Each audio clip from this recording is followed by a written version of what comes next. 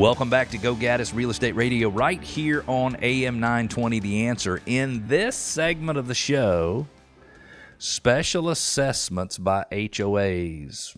Wow. Can they cause some trouble? You bet they can. And if you live in a homeowners association or a property owners association or a condo association, I'm going to strongly suggest that you stay tuned at least for this segment and hear what we have to say. Don't forget, we want to connect with you, and it's easy. Go to GoGaddisRadio.com. That's GOGADDIS radio.com. You can ask questions, make comments. You can ask questions we answer off the air, on the air. You can push back, challenge our ideas, share your ideas with us, request your neighborhood be featured in our neighborhood spotlight, and you can subscribe to our podcast. We would love for you to be a podcast subscriber. We're available on all major podcasting platforms. Without further ado, we have got one of our favorite expert advisors, Michael Crew, who is the president, founder, all kinds of big titles with Homeowner Management Services. You and I have known each other for a long time, Michael, and the reason that I have you on the show is because you're honest, you're a straight shooter, always trying to do the right things, and so I appreciate you being here. We've got a big subject, and that is special assessments for an HOA. So if you don't mind, I'd like to set up a scenario. We had clients recently buying a home in a very expensive gated community, and they put it under contract, so they've negotiated the terms, the price. There's nothing in the disclosure paperwork that says, hey, the HOA is considering a special assessment. These two home buyers are the two most detailed people I've ever met in my life married to one another. They don't miss anything. And so they start doing a little reconnaissance, a little research in the neighborhood, and they get a sniff.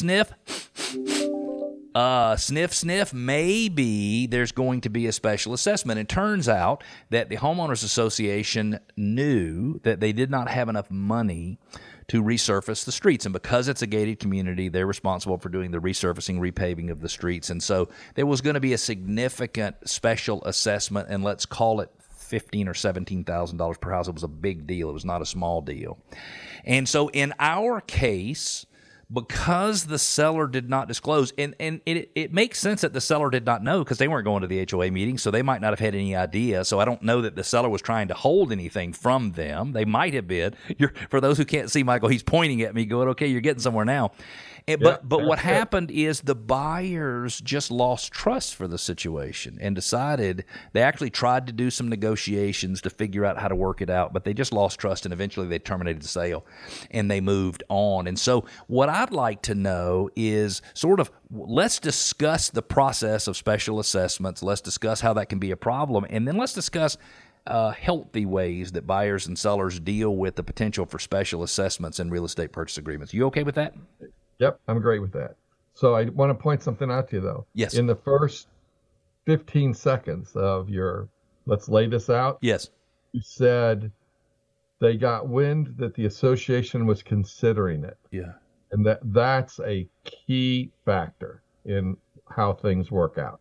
And I think that... Who knew what when? Right. And I think that it was some homeowners who were in the know, maybe close enough to the board, and I think it had been a part of discussion at board meetings, for multiple board meetings, by the way, meaning it had been going on. The discussion had been going on for 4 or 5 or 6 months. Mm-hmm. Among the board members. Yeah. Yep. And that's the key point, okay? So let's cover the most basic thing, okay? This is basic real estate. You know this better than I do, okay? A seller must disclose all material facts about a potential sale.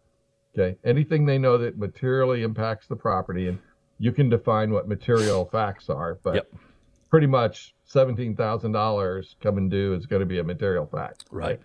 So sellers would have to disclose that if they knew it. Mm-hmm. Okay, and the way the real estate law looks at it, a normal homeowner is not aware of a special assessment until it's announced by the board, formally announced. Okay, so that's the important thing. I don't like the way this is going. Keep going. Yeah, though. You're not gonna. No, like I'm like, dang. I know you're not. Okay. Okay, but I'm just saying, a normal homeowner does not know about a special assessment. Okay, until it's officially announced in writing. Somehow it's announced to the neighborhood by the board, right? Not by somebody who's in the know, not by the budget committee. The board has to send out an announcement to make people aware of it. Okay, and even then, it's not a guaranteed event until the special assessment is approved or passed. Right. Some associations have to vote on special assessments. Sometimes the board can just say, we're going to levy a special assessment. Got it. When you say sometimes the association, everybody, all the members of the association, it has to have the majority or whatever it is. Okay. Yeah. It's separate from just 8 or 10 board members or whatever it is making the decision. It depends on what their bylaws say. It could be a majority of the people that show up at a meeting. It could be the majority of everybody in the neighborhood. I mean, there's lots of different bylaw provisions. Right. Can't be very specific, but there is a community vote. That's the important thing. Or the board has the authority to pass a special assessment unilaterally. Yeah. Okay. So, and when that happens, okay, now there's an obligation for the homeowner. When that happens, there's a debt that's created. Mm-hmm. Okay. So then the next question is, who owes the debt? So Michael, I want to back up for 1 second. So sure. I want to talk about, this is so very interesting, and thank you so much for bringing this topic to us. And I know the listeners are getting a lot out of this. The disclosure, basically the association, the community association disclosure, the CAD, asks the seller to say whether or not there's any special assessments. And so if they say no, but those special assessments come into place before closing, and this is a key thing. They got to be disclosed and known by the HOA and put on an HOA clearance letter, if you will, put on the closing statement letter. Then ultimately, it would be the seller's responsibility to satisfy the entire special assessment at closing. Nope, we're going to get to that. Okay. Well, but that's the way I think that form works. So, well, I don't care how the form works. Okay. That's not what the law does. Okay. Oh, okay. Got it. Okay. I don't care what the form does. Okay. There's regional custom and there's law. Okay. Yeah. So the important thing is that until it becomes official, it's not a debt yet.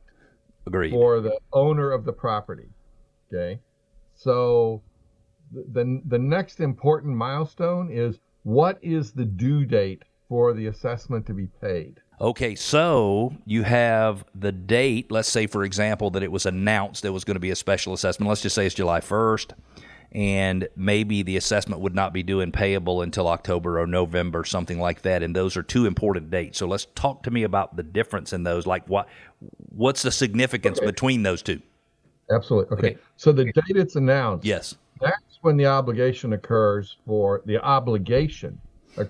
seller to tell the buyer about it. Okay? Because there's an official debt. They know it's coming. It's there. It's a material fact. Okay. Okay. The next important thing is that due date. Okay. Yep.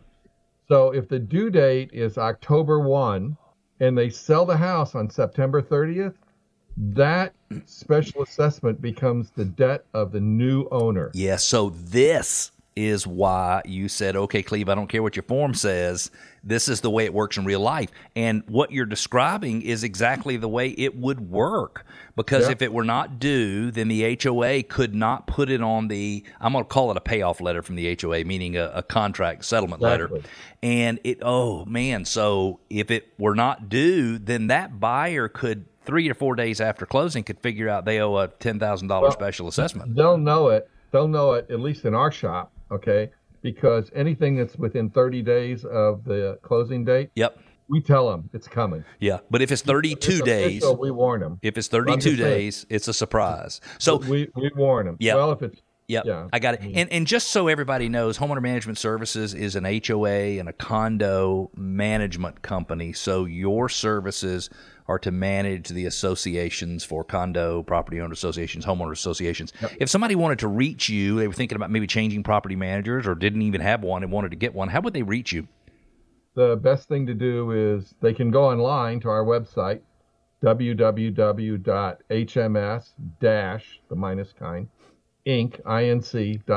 Okay. www.hms-inc.net. Yep. Or they can call our office and talk to our receptionist, 770-888-8255. 609-1600. We never call our own numbers anymore. Yeah, well, and we changed them all. Yes. Okay? And they can speak to a receptionist, and she'll point him to the right person. And I we would have a marketing director, and sometimes she's in the office, sometimes she's not. And I would assume that your marketing director is willing to have a conversation with anybody, even if it doesn't lead to something, just having a conversation about how you might be different or what's wrong, something like that. So that is Homeowner Management Services, and I suggest you reach out for them. We've got about 1 minute and 10 seconds left. And you have pretty much scared the pants off of me when it comes to HOA special assessments, and probably rightfully so.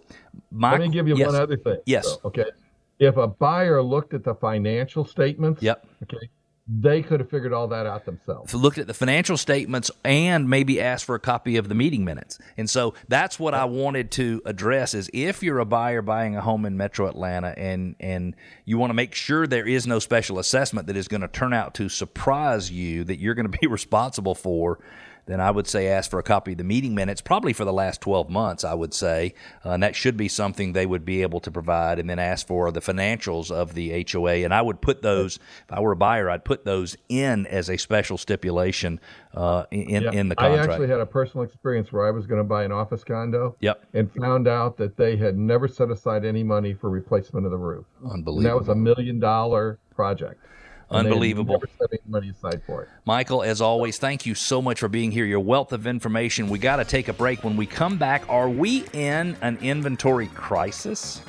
And is doing a pre-listing home inspection really a good idea? And if you're going to do one, how on earth do you choose the right home inspector? We've got those subjects and more. Stick with us. We'll be back.